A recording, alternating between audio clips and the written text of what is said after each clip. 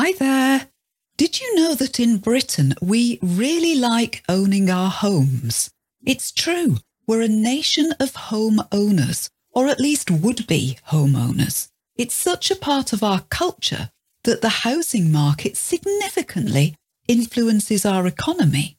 But can you guess what's about to happen in the UK housing market?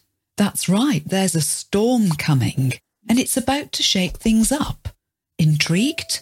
Today we'll take a look at the world of personal finances, specifically focusing on the UK housing market. And it's not just about houses or money. It's about understanding that this is a part of British culture and lifestyle that's so embedded. House buying, watching house prices, is practically a national pastime. And what may happen economically in the UK? Perhaps that's happening in your country too. For those of you who are here to improve your English, we'll be discussing this topic using clear, easy to understand British English with lots of useful vocabulary relating to your personal finances. You'll be understanding and using these words in no time. This is an English lesson that's useful in the real world. And there's advice on buying a property right at the end. Hello, I'm Hilary and you're listening to Adept English. We will help you to speak English fluently. All you have to do is listen. So start listening now and find out how it works. Before we go on, remember, if you want to make the most out of this podcast, pause it when you need to, replay parts that you find difficult, and please get in touch to ask questions or share your thoughts. And don't forget, if you want to learn English using the Adept English podcast, make sure you've done our free course, The 7 Rules of Adept English. This will show you how to use our podcast to improve your English. Go to adeptenglish.com and sign up for the 7 Rules course today. It's free. Now let's dive into this subject. Owning a house is a dream for many in the UK. But unfortunately, it's becoming an increasingly expensive dream. First of all, some really useful vocabulary for you around house buying. We use the word property, P-R-O-P-E-R-T-Y, in this context to mean any type of home, a house, an apartment, a flat, whatever it is. The average price of a property in the UK? Well, as of March 2023, this is £285,000. That's a lot of money. Bear in mind that's an average, which includes the cheapest type of property as well as the large houses. The size of the house, the number of bedrooms, the look and the style of the house all determine its price, its value, as well as its condition. Does it need work? And the location, where the house is. That's a massive factor too in its price. Clearly, a house in central London is going to be much more expensive than one in the north of Scotland. But even within a particular town, there are more expensive areas because they're nicer and less expensive areas because they're not so nice. So property is expensive in the UK, and yet most of us still want to own property. Unless you're very well off, rich if you like, you'll not have enough money in your bank account to buy a house. That's where borrowing comes in. The verb to borrow, B-O-R-R-O-W, means that you don't have the money for something that you want to buy. So someone, usually a bank, gives you the money as a loan, L-O-A-N, meaning they give you the money to buy what you want and you pay the bank or whomever back gradually over a period of time. The noun is borrowing. So you might buy a car and get a car loan to finance the buying of your car. And the same with a house, though clearly we're talking much bigger sums of money being borrowed over longer periods of time. And the type of loan you need here, usually taken out over many years, it's called a mortgage. That's M-O-R-T-G-A-G-E.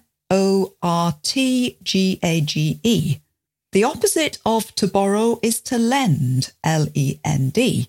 That's when you're the one handing over the money. So we talk about banks as mortgage lenders, L-E-N-D-E-R-S. Possibly quite a lot of new vocabulary here. Make sure you listen to this podcast a number of times to help it stick in your mind. Mortgage is an interesting word. It means death pledge, and a pledge, P-L-E-D-G-E, is a promise. Mortgage is from the French, who actually now use a different word altogether for their mortgages. Their word is hypothèque. A mortgage is a death pledge because the agreement dies if the person borrowing fails to pay or they die. Your house, your property gets repossessed, if you like, by the bank, by the mortgage lender. Remember the global financial crisis of 2008 and Fannie Mae and Freddie Mac in the US? Do you remember those names? They were the big mortgage lenders who'd lent money to too many people. When the mortgage lender takes back the house, the property, in the US, they call it foreclosure. They foreclose on properties, F-O-R-E-C-L-O-S-E. Here in the UK, we use the verb to repossess, R-E-P-O-S-S-E-S-S, or the noun repossession. Again, not what anyone wants to happen. Anyway, there are concerns at the moment about the UK mortgage market and the UK property market. In 2022, house prices were at a peak, their highest point ever, with the average house in the UK costing £295,000. We're now expecting what is known as a crash, C-R-A-S-H, a sharp downturn in property prices and in the number of new mortgages being taken out. There are a number of reasons for this. The verb to afford something, A-F-F-O-R-D, means to be able to pay for something, to have enough money for something, and affordability is the noun, meaning how affordable something is. So property prices have been high, while at the same time, the level of affordability has come down in recent months. People cannot afford to get such a big mortgage, such big loans anymore. Part of this is the interest rate.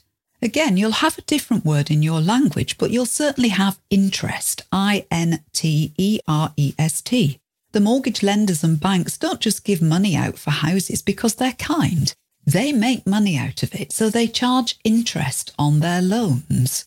The borrower usually pays back much more money than they borrowed, especially over the term of a mortgage. And this percentage is called interest, or the interest rate. Interest rates have been very, very low in the UK and around the world for the last few years. So people have got used to interest rates of 0.5% or 1%. Now in the UK, interest rates have risen to about 6% and may rise some more. This means difficulties for many people in their personal finances depending upon how much they've borrowed. If the interest rate goes up, this massively increases the cost of repaying a mortgage. So people who bought a house and took out a mortgage a couple of years ago are facing much bigger payments to keep their house. For example, if you bought a house and took out a mortgage for the average UK house price in November 2022, £295,000, then you'll already be paying an extra £500 every month for your mortgage on this higher interest rate of 6%. And of course, there are people whose mortgages are much bigger than this. They may be paying an extra £1,000 per month for their mortgage. This is very difficult for many people. People's income, the money from their jobs, remains the same. Few people are getting a pay rise at the moment. And the problem isn't just because of mortgage interest rates rising. The situation is also worse because of inflation. I-N-F-L-A-T-I-O-N. Inflation means simply price rises, and inflation can harm a country's economy. I've talked about inflation in previous podcasts. The last one was podcast 650, where I compared the cost of shopping in the UK with the cost in other European countries. In the UK, inflation is a big problem at the moment. Prices of pretty much everything, including food, have risen by over 20% in the last year alone. People don't have much money to spare. There's little left over when they've paid their bills, they've paid for their essentials. So this combination, interest rate rise to 6% and the risk of further rise plus 20% inflation, may mean in the longer term a property crash. That is, UK house prices will come down sharply because hardly anyone will be able to afford them at their high level. A reduction in the cost of buying a house may be great news if you don't yet own a house, especially if your income is good or increasing. A property crash for you may mean that you can finally afford to buy a house or buy a bigger house, or it may mean that the house you like will cost less of your monthly income if you buy it. But for many people who bought their house at the top of the market, as we say, when house prices were at their peak, their most expensive, a property crash is a disaster potentially.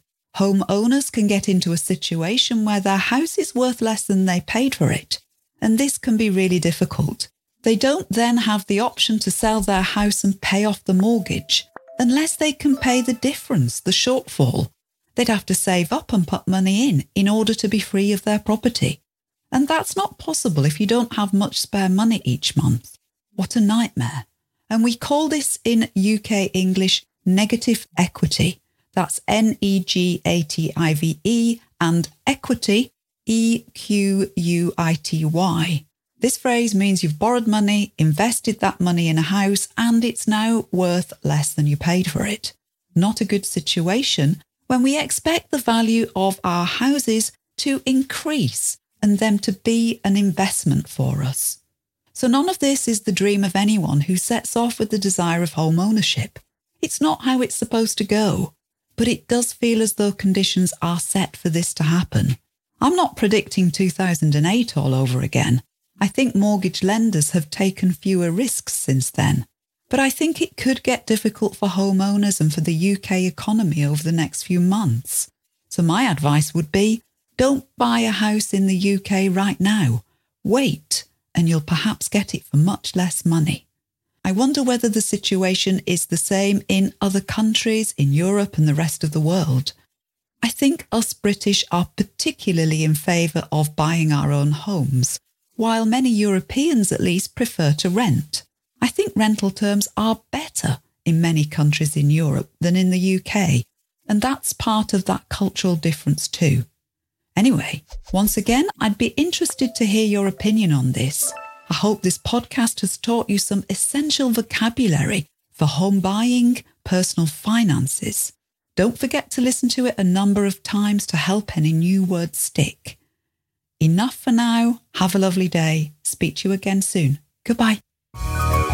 Thank you so much for listening.